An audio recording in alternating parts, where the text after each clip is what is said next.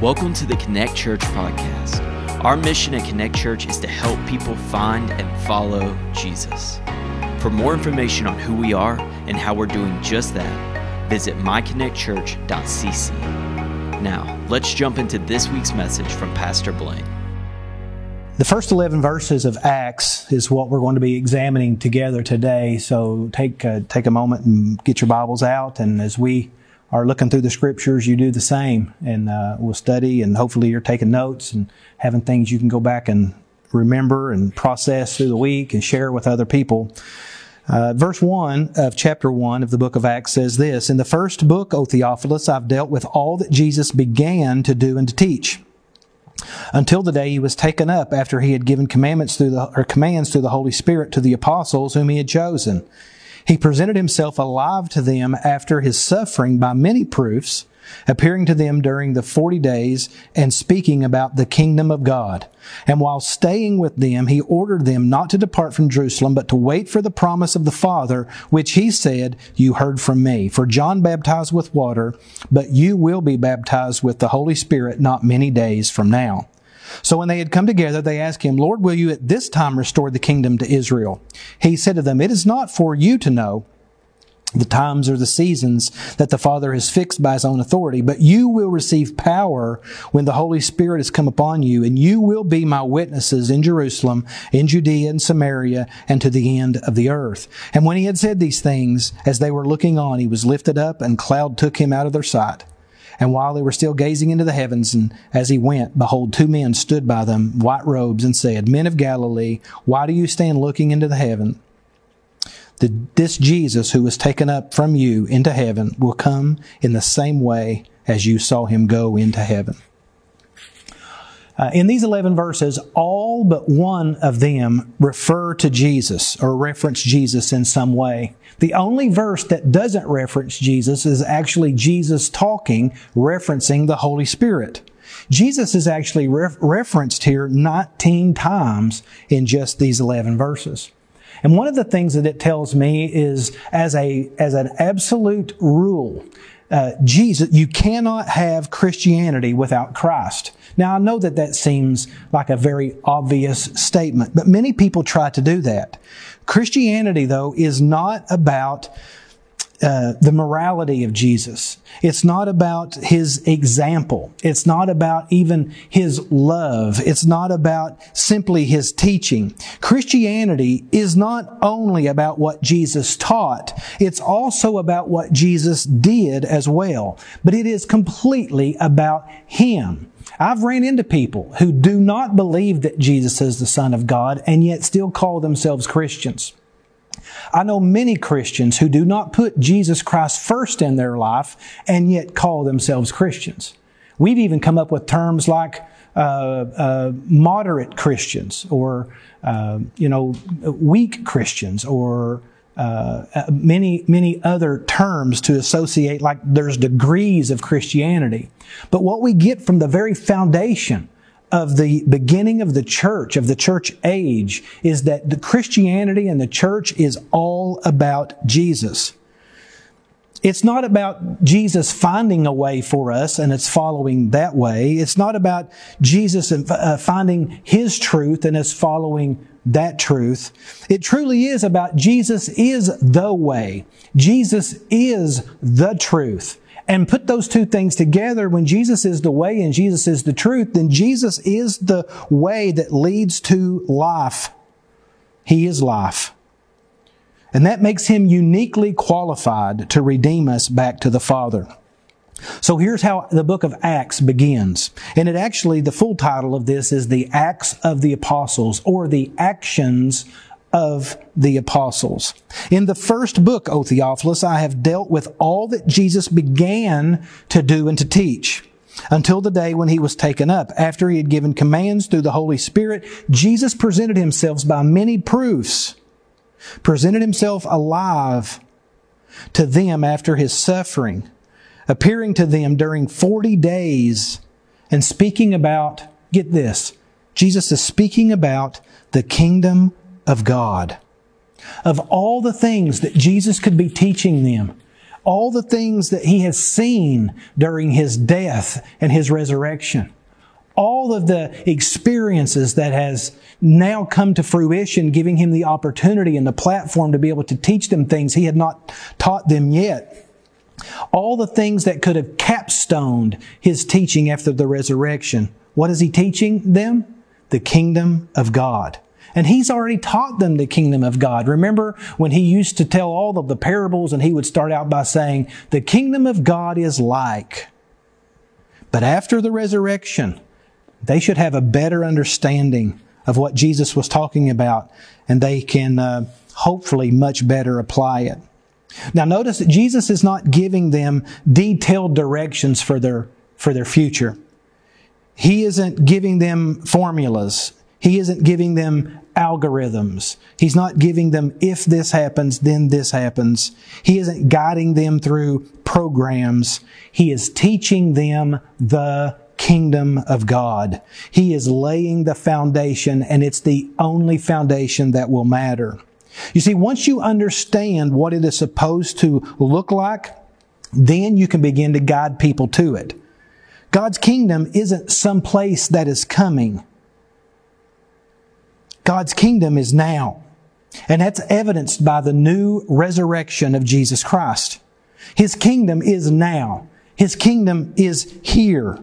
We need to stop waiting for that kingdom, and that's pretty much what He's telling the disciples right now, is to stop waiting for something to happen and to step into the kingdom now. Now, the kingdom of God, many people keep waiting for the kingdom to come and to manifest, and meaning that we're waiting for heaven. And so we're waiting for death, or we're waiting for the second coming of Jesus Christ to experience Him. But the truth of the matter is, the kingdom of God and the kingdom of heaven are two completely different doctrines. The kingdom of heaven is a kingdom that is coming, and it will locate itself where the people of God are, and Jesus Christ will rule and reign that kingdom for all eternity. But now there is a kingdom of God where Jesus asks us to pray for His kingdom to come and His will to be done on earth as it is in heaven. There is the kingdom of this world, but there is also the kingdom of God. And so Jesus took these 40 days while He is proving to them that He truly is resurrected. And what does He teach? He teaches them how to live in God's kingdom in this world. And that's where the empowerment comes from. And every generation that continues to live, that is waiting for the second coming or for death to be able to experience the kingdom of heaven, while we wait for that, we are currently able to experience the kingdom of God. But we are all coming from different backgrounds, different pasts, different questions, different baggage. We are all coming from different. So if Jesus were to say, here's the plan, here's the formula, here's the conversation, when they say this, you say this, you need to be doing this, and cultivating or creating some sort of a program that everyone fits, this would have been a colossal mistake, because everyone's not at the same place. But if you teach the kingdom of God and you begin to live in the kingdom of God, you begin to walk as Jesus walked and loved the way Jesus loved, and you experience the fullness of Jesus Christ, you will experience that kingdom of God. And other people in this world will be watching you, and they will begin to follow the kingdom of God as well. Listen, one of the things that Jesus is doing here is He is handing His mission off to those who would walk in the kingdom of God. He is handing His mission, the one that He was given by God, as God has sent Him, so sends He us. You cannot fulfill the mission of Jesus Christ. You cannot fulfill the bringing about of the kingdom of God in this world without a guide. Because of our flesh, we are incapacitated without the guide who will show us how to walk in the kingdom of God. This is a very special moment for them. This is the reason why Jesus says that they need to remain in Jerusalem. And I'm reading through some lines here, but it's not so that the Holy Spirit will know where to find them. Jesus isn't making an appointment so that He'll know where they are when the Holy Spirit comes. What Jesus is trying to do is to keep them close before they develop bad habits or before they feel like they are empowered to do God's work without the Holy Spirit. No. You stay right here until you have the guide, because you are desperate for the guide. I know that you are on an emotional high right now, and I know that you think you can do it, but you need to wait right here until you are empowered by the Holy Spirit. So let's go back to verse 1.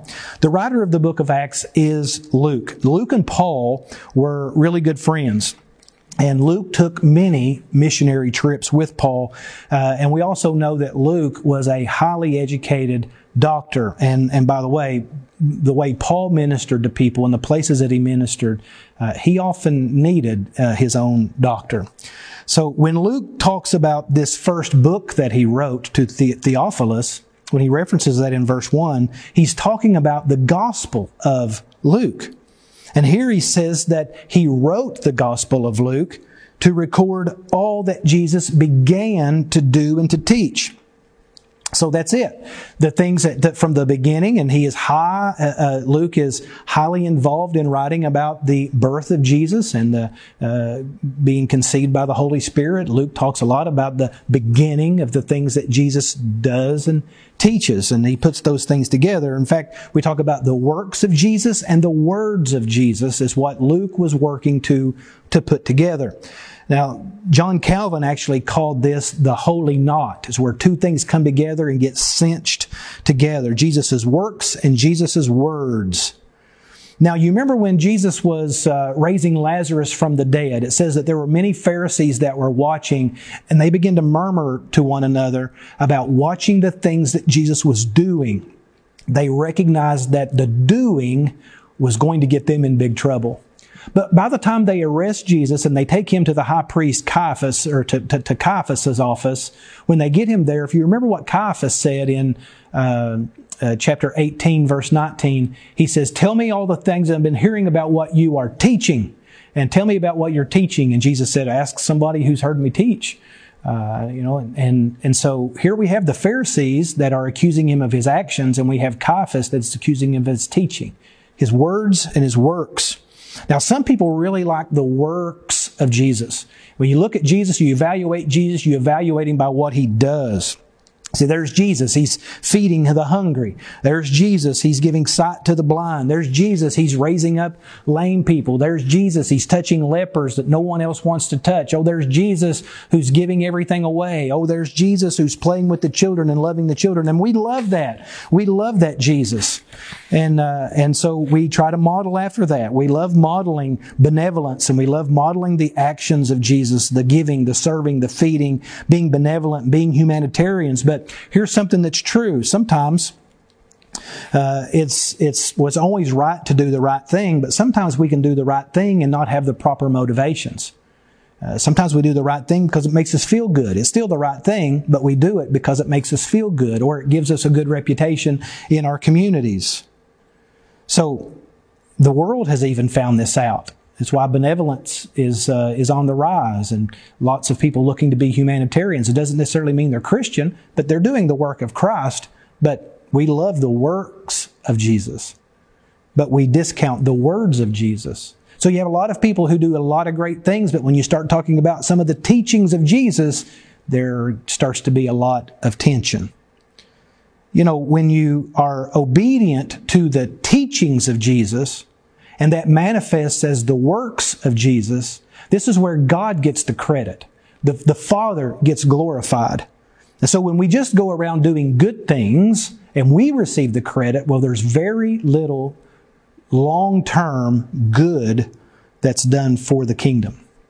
Some people really like the words of Jesus.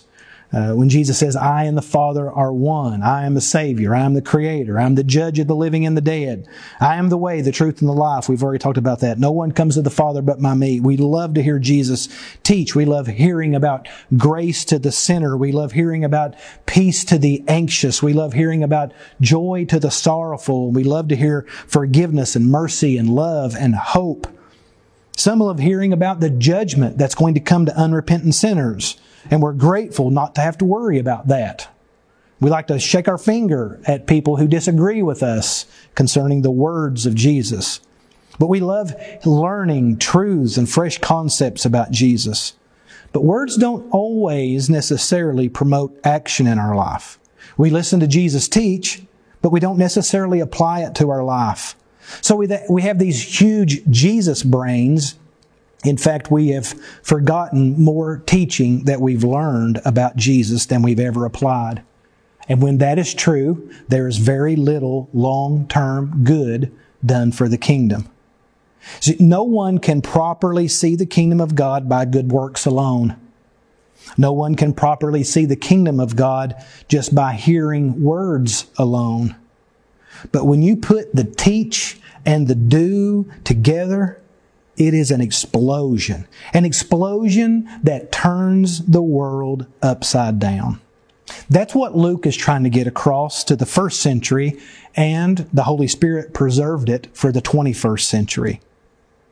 You think about telling Theophilus, we don't know much about Theophilus, and I'm not going to talk about him much, but he said that Jesus began to do and teach. So you have part 1 was the Gospel of Luke, part 2 is the Acts of the Apostles.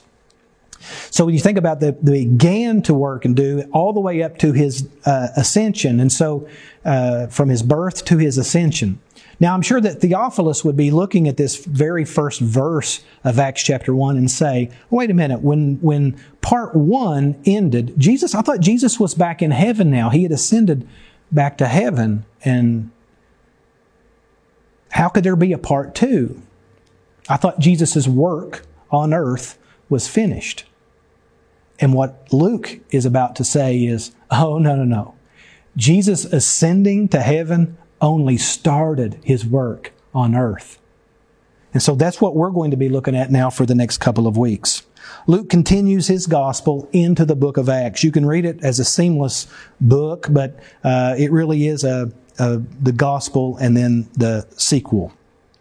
It's the continuation. It's the showing and the implications. In the Gospel of Luke, we can see the power and the majesty of Jesus.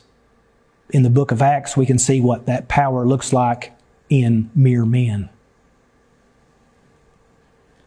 So he begins by telling us about Jesus' life in his gospel, and then he transitions to telling us about Jesus' resurrection power inside of his followers. Now, Jesus was incredible while he walked on the earth, and he's incredible now. But now he has placed that power in us to continue that work. Look at verse 4 and 5. And while staying with them, he ordered them not to depart from Jerusalem, but to wait for the promise of the Father. Now we find that promise actually in Luke chapter 24, verse 49. It says, And behold, I'm sending the promise of my Father upon you, but stay in the city until you are clothed with power from on high. That's the promise, which he said, You heard from me, John baptized with water, but you will be baptized, immersed with the Holy Spirit not many days from now. Now, when you get down to Acts chapter 1, verse 8, he is very, very clear. He says, But you will receive power when the Holy Spirit has come upon you. Now, Jesus' life and His power and His teachings are not just to be admired. They are to be experienced. We do not just have to read about the life and the ministry of Jesus Christ. He's not meant to inspire us. He came to empower us. He didn't just come to give us stories. He came to invite us into that story and to be a part of that story. A non-Christian can look at Jesus' life and Jesus' power and admire Him. But only a Christian can look at Jesus' life and power and experience it. How many of you have looked at Jesus' life and thought, boy, that's an amazing life. He had no sin. He said yes to God. He never took advantage of anyone. He never stole anything. He was never inappropriate. He was always generous. He always told the truth. He suffered nobly. You look at Jesus and say, boy, I wish I could be more like Him. I admire Him. That's not why Jesus came. Listen to this and write this down in your notes. He came to give His life for you so that He could put His life in you. I think so many Christians miss this. We look at Acts chapter 1 as some sort of how to evangelize passage of Scripture, that He gives us some kind of a commission to go around and ask people if they prefer heaven or hell. That's not what Jesus is doing here. What Jesus is doing is He is letting the disciples know that you cannot fulfill my purpose for you on your own. And so I'm going to go away, and it is good for me to go away, because when I do, I'm going to send one who will inhabit you and empower you to do the works that I have done. Jesus does not want you to admire His life. He wants you to experience His life and to give that life away, to replicate that life and to make disciples. And the giving of the Holy Spirit is the only way for that to happen. So after Jesus rises from the dead, everybody's excited. What do we do? What do we do? What are we going to do now? They were so pumped and jazzed. They were ready to get going. But Jesus was like, wait, you're not ready. You cannot do this mission in the flesh. You're great guys. You've learned a lot. You've seen me do a lot. But you're going to have to be empowered by something much greater than your good intentions. You remember only a little while ago, 40 days ago, their good intentions said they would die with Jesus on the very night that they ran in the garden. So Jesus knows our good intentions, our best days, are not good enough to help us fulfill His mission. So He is ready. We are ready to receive the Holy Spirit. You see, Jesus came and experienced the resurrection, but we need our own resurrection too. We need our spirits resurrected so that we can contain and hold on to and walk in and live in the Spirit of God. Otherwise, we have no vessel. We have no way to carry God's mission. So God Himself has given us Jesus, who experienced our life and paid the price for us so that we can have a relationship with the Father. And He experienced resurrection power. And He came, and now He puts resurrection power inside of us now that our spirits are alive. Jesus said, you will need me in you, not just me walking with you. So the only way to experience Jesus' power is to have it in you, and it comes only by the Holy Spirit. Now, if you want to truly understand the Holy Spirit, you cannot start in the book of Acts. That seems to be where the Holy Spirit gets His debut, but Jesus has actually debuted Him much, much earlier. Remember what He said to Theophilus, don't forget my first book. So Jesus tells us in Acts chapter 1, you will receive what? Power. You will receive power when the Holy Spirit comes upon you. Alfred Nobel was a Swedish chemist, and he discovered a very, very powerful substance. In fact, he had to name it. He knew that it was going to be marketed and it needed a name. And so he named it after the Greek word for power, which is the word dunamis. He called it dynamite. Our word, dynamite, comes from the word that describes what the Holy Spirit gives us. Can you imagine that? I want you to look at your life in the Spirit and compare that to dynamite. We need to recognize that many of us have never truly experienced the fullness of the Spirit. When dynamite explodes, nobody says, was that dynamite? When dynamite explodes, you know it. There is no doubt about it. When the Holy Spirit moves, boom, you know it. You don't have to ask, did that dynamite go off yet? I just couldn't tell. No, you know it. So when the Holy Spirit shows up, you know it. There is power. Things happen. Things change. Things don't go back to normal. The Christian life is about that kind of power, that kind of supernatural, God-given power. In fact, early Christianity was identified by that kind of power. But you need to be careful with this kind of power because we can misuse it. We can misunderstand it. We can actually even use it for our own good instead of the kingdom of God.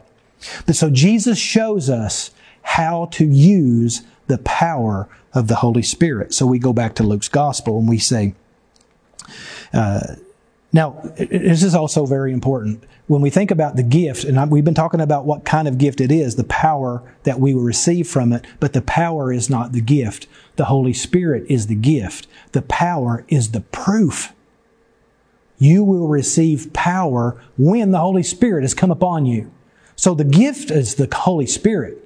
It's this empowerment that we can now live, continue the ministry and the mission of Jesus Christ, and restore His kingdom back to Himself. Now, this is incredible. Power is not the gift. The gift is the Spirit. The sign is power. He doesn't give us power. He gives us Himself. And as a result, we have power. So, what's this mean? I think the implications of this is it means that there is never a deficit supply. Never a deficit supply. Because the Spirit Himself is power. And so, if I have the Spirit does not come and go in me. I always have that capacity. There is never a deficit supply. You will never, as a Christian, try to fulfill the mission of Jesus Christ and not have available to you the dynamite power of the Holy Spirit to perform the works of Jesus. So Luke, believe it or not, his gospel explains in the richest detail of all the gospels the relationship between the Holy Ghost, the Holy Spirit, and Jesus. But the key is you cannot understand the power of the Spirit apart from the life of Jesus. So a lot of people make this colossal mistake, and you try to understand the Holy Spirit in our modern context, and there's no way to figure that out. The only way to truly understand the ministry of the Holy Spirit is to watch the relationship of the Holy Spirit and Jesus Christ. So, Luke tells us that Jesus lived by the power of the Holy Spirit. Everything that Jesus did, He lived by the power of the Spirit. That's why He said, don't go into ministry just yet. You're not ready for it. You need a special kind of empowerment. The kind that I had. The kind that I lived in. The Holy Spirit's coming to you because, I want you to function in the same power that I function in. That's why, the gospel and the Acts go together so well. Jesus, Luke tells us, was conceived by the Holy Spirit. At Jesus' baptism, the Holy Spirit showed up in the form of a dove. And in fact, you have the whole Trinity there. And this is my beloved Son in whom I am well pleased. This second member of the Trinity, Jesus, coming up out of the water. And it's the Holy Spirit that is showing publicly the anointing of the Holy Spirit, that He's indwelt by the Holy Spirit, that He's filled by the Holy Spirit, He's empowered by the Holy Spirit, and that His whole life is by the power of the Holy Spirit. That's why Jesus' baptism needed to be so public, so everyone could see what it looked like. The book of Luke goes on to say that Jesus was full of the Holy Spirit.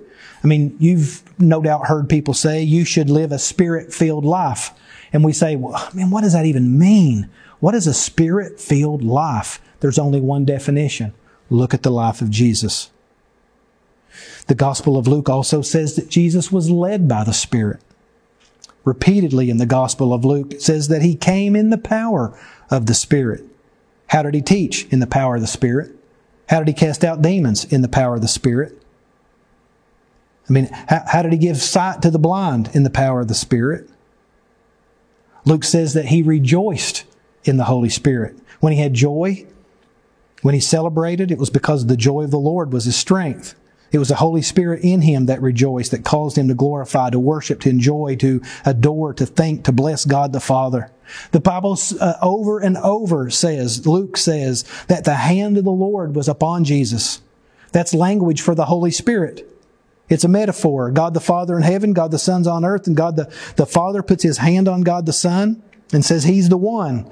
And the Holy Spirit was a proof of that. Everywhere Jesus went, the hand of the Father was upon Jesus. This is Jesus walking in the Spirit. It's pretty much what being the Messiah or the Christ means, is to be the anointed, appointed one from God. Jesus indicates this very well for us. He is the sent one. Early on in Jesus' ministry, He goes into the synagogue and He opens up the book of Isaiah and He turns to Isaiah 61, 1 and 2 and He reads it, and this is how it starts. The Spirit of the Lord is upon me to preach the good news and to set captives free, And then he closed up the Bible or the scroll and he said, today the scripture is fulfilled in your hearing. Here, there, he is saying, manifesting clearly that the Spirit of God is already upon him. Now, Jesus is saying to them, to the disciples in Acts chapter 1, if you follow me, if you trust me, if you obey me, you can have the Holy Spirit too. Jesus was led by the Spirit, empowered by the Spirit, filled with the Spirit, suffered by the power of the Spirit, preserved by the power of the Holy Spirit. He loved in the power of the Spirit. He engaged in spiritual conflicts with the demonic realm by the power of the Holy Spirit. He prayed by the power of the Holy Spirit. He trained leaders by the power of the Holy Spirit. He honored and obeyed his parents, his mother and his father, when he was a little boy in the power of the Spirit. He taught with authority by the power of the Spirit. So hear this. The ministry of the Holy Spirit will not get you around suffering, but He will get you through suffering. That's the case with Jesus. Look at Romans chapter 8, verse 11. If the Spirit of Him who raised Jesus from the dead dwells in you, He who raised Christ Jesus from the dead will also give life to your mortal bodies through His Spirit who dwells in you. So Jesus was raised from death by the power of the Holy Spirit, and it goes on to say, and that same power that raised Christ from the dead lives where? The same power that raised Christ from the dead resides now where? In you. So then we don't have to simply admire Jesus. We get to experience Jesus. And so wherever you are in Christianity, wherever your yes has brought you to today, I want you to know this. There's more. You can move from having an appreciation and an admiration of Jesus. You can move from simply just walking behind Him and walking in the fullness of the Holy Spirit. As we read of this in Acts chapter 1, verses 6 through 11, I'm not going to read all of it again, but it says, so when they had come together, that's all the believers. And in just a few chapters, we'll find out that's about 120 people. And they asked Him, Jesus started teaching them the kingdom of God. And they said, Lord, will at this time you restore your kingdom to Israel? They still had a misunderstanding of the kingdom of God. But how could they understand it? They haven't been empowered by the Holy Spirit yet. How could they understand the kingdom of God? They weren't walking in the power of the Holy Spirit. So Christians, if you're trying to live and to welcome the kingdom of God in this world, if you're trying to have spiritual conversations with people, but you're not walking in the Spirit, it's going to be really hard. How can we know about the kingdom of God unless we have the Holy Spirit, receive the Holy Spirit? So Jesus said it's not for you to know the times and the seasons. In other words, what difference does that make? That won't make any difference in your ministries. Your job is to reveal the kingdom of God. It's to replicate yourself as people who are walking in the kingdom of God. But you will receive what? Power. There it is again. When the Holy Spirit has come upon you, and you will be my witnesses. And there's our mission. To be witnesses of the kingdom of God. To be witnesses of the very character of Jesus Himself. It's the mission of Jesus. Receive power of the Holy Spirit and live in that power, and the living that out day by day by day will result in being witnesses. Being witnesses isn't about having a gospel conversation with everyone. It's about walking in this world the way Jesus walked in this world, filled with the Spirit, by the power of the Spirit. Now it's interesting, and I'm almost done, but I want you to follow this all the way through. When Jesus says receive the Holy Spirit, this is a very interesting word. It's the Greek word lambano. Now, when I say receive, typically what people think of as being given a gift, and they receive this gift of the Holy Spirit. But what this word actually means is to reach out and take hold of, to grasp. Right? So Jesus is giving them a very, very simple command. The Holy Spirit is about to come upon you in a very similar way, and we think of this as being a very passive thing for us. Like we're going to be sitting, and when I say yes to Jesus, I'm going to be empowered by the Spirit. He's going to do some kind of crazy supernatural work on me. That is not at all the description that Jesus gives us here. What Jesus is saying is, You ever hear somebody say that you came upon something? You know, you saw a wreck. Well, I came upon a wreck. It's something that you witnessed, something that you came alongside. In fact, Jesus said, I'm going to send you a comforter. The word comforter means paraclete. It means someone who will come alongside of you, talking about the Holy Spirit. In a very similar way, when He says that the Holy Spirit's going to come upon you, what He is saying is the Holy Spirit's going to come beside you. When the Holy Spirit is available to you, you need to grasp it. You need to grasp Him. You need to lay hold of Him. Receive Him. And you will be my witnesses. So it is a very active part that we play in this.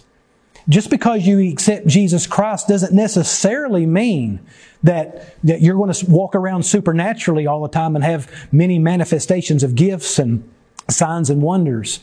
But the Holy Spirit is always available to those who trust in Jesus Christ, who believe and trust in the resurrection of Jesus Christ.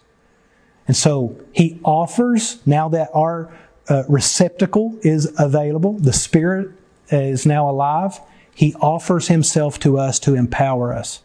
But that walking in the Spirit, living in the Spirit, that's going to be up to us. He's not going to do that up on us.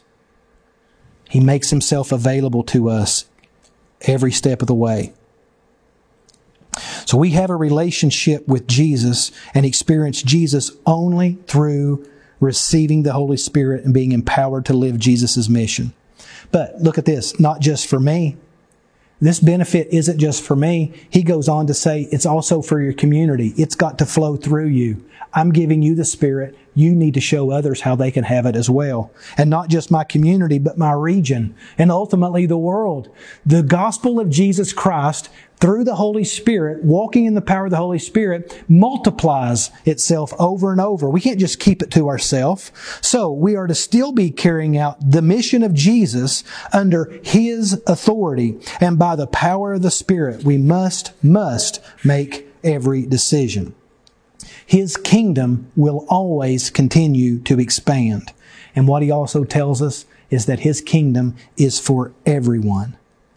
But it's up to us to be His witnesses. It's up to us to show them who Jesus is. The mission is constant, and that means the power that's needed for the mission is just as constant. In Matthew, Jesus said, as you are going, make disciples. So as you are going, you're going to need a steady stream of empowerment by the Spirit. Here's the good news. He is already in you. He is already in you. I want us to pray, and I want us just to ask the Lord to teach us what He would have us to know, to cause us to surrender whatever it is that's getting in our way of laying hold of the Holy Spirit. And we have no authority here. This is a gift that God gives to us. But we have to take the gift and to walk in that empowerment. And I don't know when we're going to be released to normal. Who knows? I'm not even going to speculate on that. But what I am going to say is this. It's very important for us to hear. When we get to have opportunities, and I believe that God's gospel, the kingdom of God continues to expand, we have opportunities right now to express that. We need to be ready. But you can't fulfill the mission of Jesus Christ unless you're indwelt by the Spirit of God, the Holy Spirit. As you go, you will receive the power. So what do you need in order to be empowered by the Spirit? Well, you need to be willing to experience Jesus. You need to listen to His words and His works. You need to obey His words so that will lead you to actions, to witness of the life of Jesus Christ.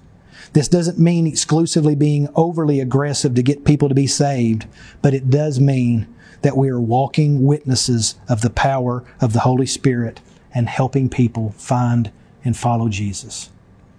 If you want to have a conversation about what your next step looks like, maybe you're already a Christian and you want to continue this conversation, let me know and we'll continue it.